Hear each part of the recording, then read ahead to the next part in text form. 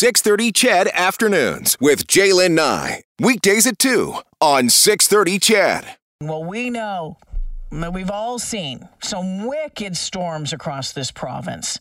Canada has experienced more than $2 billion in insured losses because of hail-laden thunderstorms since 2020, mostly in Alberta. Now, Western University is planning to study damaging hail this summer in our province. Dr. David Sills is the executive director of the Northern Tornadoes Project at Western. He joins me now. Hi, David. Welcome to the show. Hello, Jaylen. Do you have a song that you can confidently sing in public, or that you would? Oh, definitely. What is it? Yeah. Oh, how this? I hear the train a-coming. It's rolling around the bend. Oh, keep it going. Oh, love it. Little Johnny Cash for you there. Little Johnny Cash. Can't hurt with Johnny Cash ever. David, thanks for playing along. Okay, question for you. Does Alberta see more severe weather than other provinces?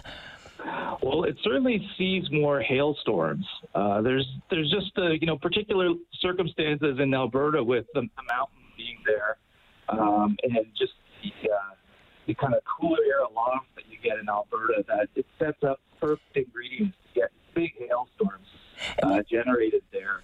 Well, and really, it's the hail capital of Canada, southern Alberta. The hail capital of Canada is southern Alberta, and you mentioned the mountains and that playing a role in that. Now, I know that this study was, kind of launched from the Northern Tornadoes Project that you obviously are a huge part of. And know that Alberta is kind of like on the top end of Tornado Alley that comes up through the states, up through Alberta. Does that play a role as well? Well, certainly a storm that has a really strong updraft can generate both large hail and big tornadoes. And usually when you get one, you get the other. Sometimes it's the largest hail with storms that are producing tornadoes. And that occurs with any storm that occurs across Canada, really.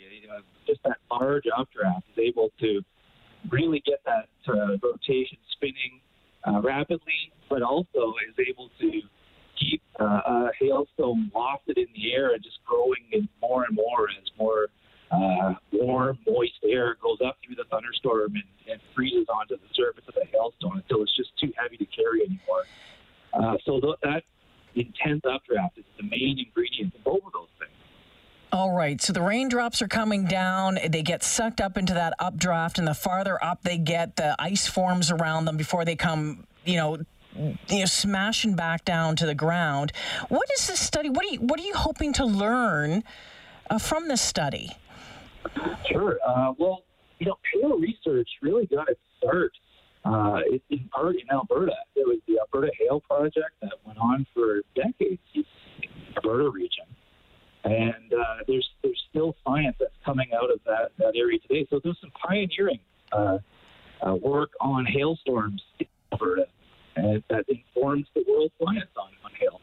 And now that we have better observations, better radars, better knowledge of the physics of hail, better computer models to predict hail, it's time to go back out there and really update our knowledge on how hail forms, how it produces damage. That's a really important part of this study, is looking at the impact of hail on the built environment, on homes and on businesses and cars, and seeing what we can figure out about hailstorms that relates to that damage and how we can mitigate that.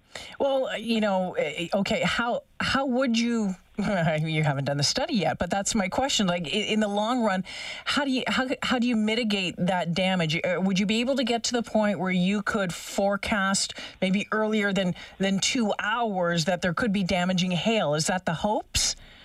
Well, certainly that's part of it, that we can improve hail prediction. But as you know, even if you had 2 hours notice, you couldn't move your house out of the way. That's right. So the part of it is trying to, re-engineer how a house might be built. Better shingles, better types of siding, even, car windshields and that kind of thing can be constructed in a different way. So we're looking at ways that both involves the meteorology and the engineering aspect of it. And that's that's what's special about both the Northern Tornadoes Project and the Northern Hail Project being out of Western.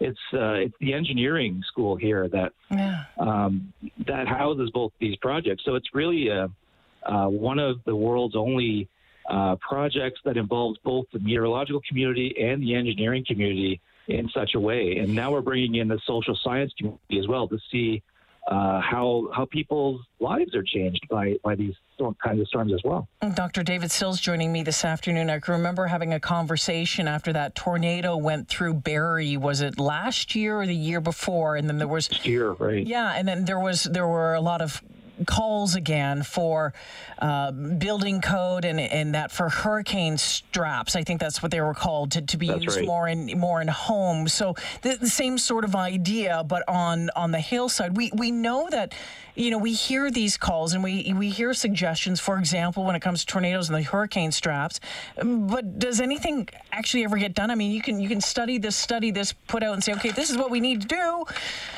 but then what happens with it? Yeah, I know what you mean. It does take some time to get results, especially to things like the building code. But that's part of what the wind engineers at Western are all about, is trying to get changes done to the building code. In fact, even if you're not getting changes done immediately to the building code, one of the Barrie City councillors, it was her house that had big damage from the tornado, and she pushed for getting hurricane straps as part of kind of the local building agreements with builders there in Barrie, and I think they've made good progress on that. So even if you can't change the building code per se, you can get agreement from local builders to try to start including those, and there's been a number of communities in Canada that have got those kinds of agreements.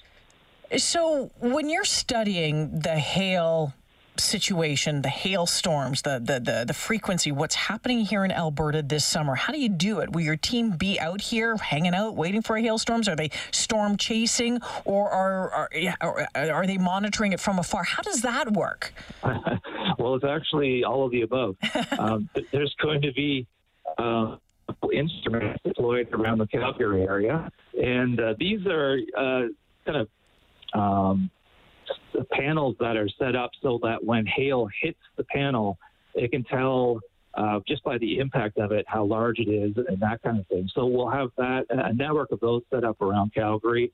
We're setting up some other instrumentation as well, but we also have a group of students and staff that are going out there and are going to take a first stab at following behind severe storms and finding the hail that it leaves behind, so that we can measure it and get an idea of how hard it is, and just the characteristics of the hail, and build a database of hail straight from the thunderstorm. What's the biggest hailstone that's been found and recorded in Canada?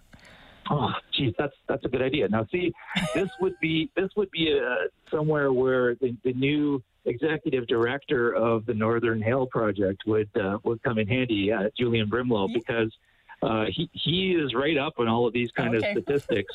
And I think it occurred somewhere in Saskatchewan, but I'm sure it's something like 10 centimeters diameter or something like that.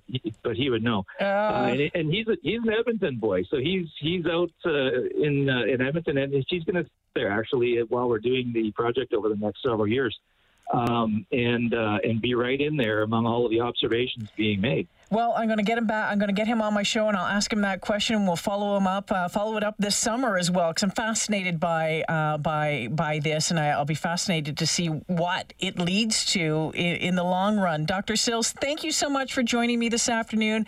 Thanks for singing a tune for us today as well. It's been great. Let's do it again sometime. Sure, my pleasure. Yeah, take care. Dr. David Sills joining us this afternoon. So again, they're going to be doing a study on hailstorms in Alberta. We know, as I mentioned, billions of dollars in damage over the past couple of years alone. Man, oh man, I got nabbed in a hailstorm on the motorcycle coming up the QE2 a few years back. Open face mask. It was awful.